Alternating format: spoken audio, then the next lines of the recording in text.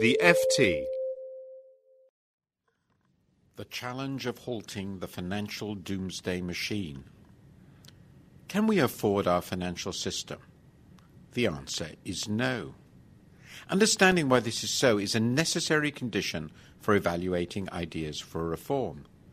The more aware of the risks one is, the more obvious it becomes that radicalism is the safer option. People pay too much attention to the direct cost of bailouts. As Andrew Haldane of the Bank of England, author of several brilliant papers on the crisis, has noted, these costs may be around 1% of gross domestic product in the US and UK. The costs that matter, however, are those of the recession itself and the huge jump in public debt. If only a quarter of the world's loss of output during the recession were to prove permanent, the present value of these losses could be as much as 90% of annual world product. How did this happen? Quite simply, the financial sector has become bigger and riskier. The UK case is dramatic, with banking assets jumping from 50% of GDP to more than 550% over the past 4 decades. Capital ratios have fallen sharply, while returns on equity have become higher and more volatile. As Mr. Haldane notes in another paper, leverage is the chief determinant of returns on equity, and increased leverage also explains the level and volatility of banking returns. Finally, the banking sector has also become substantially more concentrated. Mr. Haldane bemoans, I quote, a progressive rise in banking risk and an accompanying widening and deepening of the state safety net, end of quote. This then is a Red Queen's race. The system is running to stand still, with governments racing to make finance safer and bankers responding by creating more risk. The route was via liquidity, deposit, and capital insurance.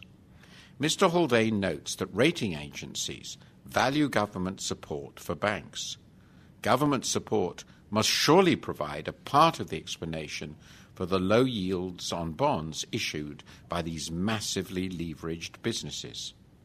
The combination of state insurance, which protects creditors, with limited liability, which protects shareholders, creates a financial doomsday machine. What happens is best thought of as rational carelessness. Its most dangerous effect comes via the extremes of the credit cycle.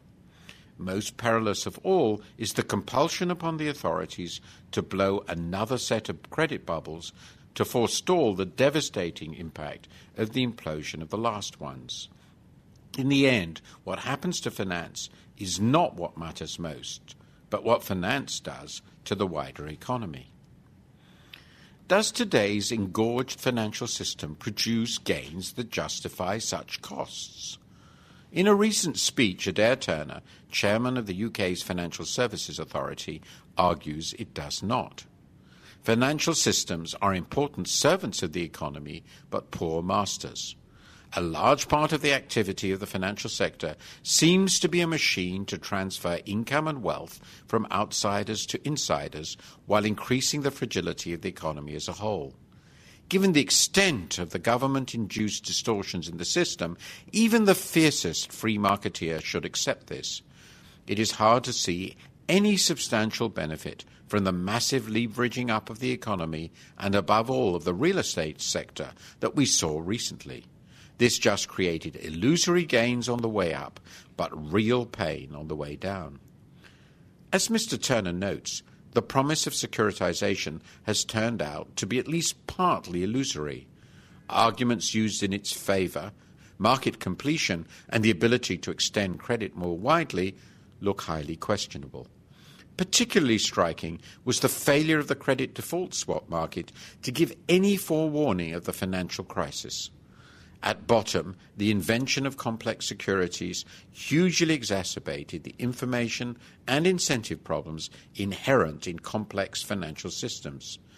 Even the frequently heard argument that more market liquidity is better than less is far from unimpeachable, It exacerbates rational carelessness. So what is to be done? In answering this question, one has to start from a recognition of the chief dangers.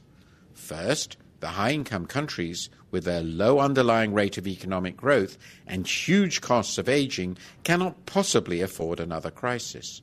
Second, the big issue is the impact on the economy. Against these standards, what is one to make of ideas now being floated?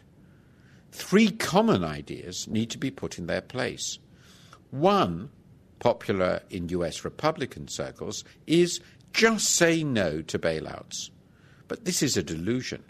Since financial institutions are so powerfully interconnected, the government simply cannot credibly commit itself to not rescuing the system when in peril. Another idea, popular among US liberals, is that the chief issue is too big to fail. Mr. Haldane does show that the implicit insurance to huge banks is bigger than to smaller ones. He agrees, too, that economies of scale in banking are modest. And the challenge of managing such large, complex institutions is enormous. Finally, the diversification these institutions seek is ultimately illusory.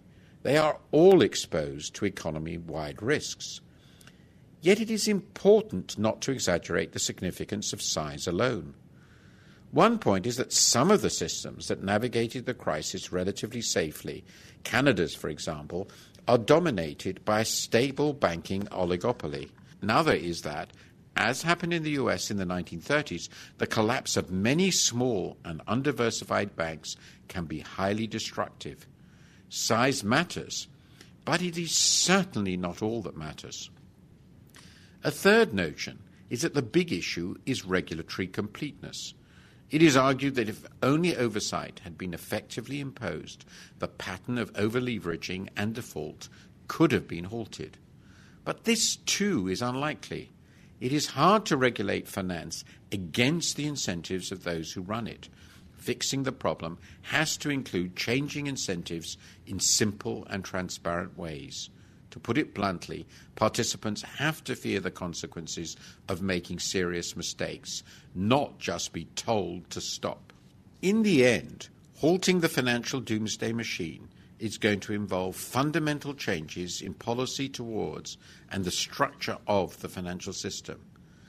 There are two broad approaches now under discussion. The official one is to make something roughly like the present system far safer, by raising capital and liquidity requirements, moving derivatives onto exchanges, and enforcing prudential regulation. The alternative is deep structural reform. Which is the least bad option? I plan to address that issue next week.